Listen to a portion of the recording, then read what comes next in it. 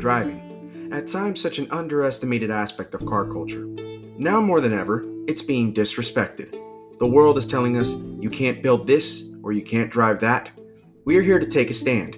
This is for the racers, the cruisers, the off-roaders, the overlanders, and even our motorcycle riding brothers and sisters. This is for the culture. And at a time where the world tells us we don't need to drive, we let our cars and driving styles do the talking for us. This is for the drivers. And this is Tormenting Tarmac, where the enthusiasts never die.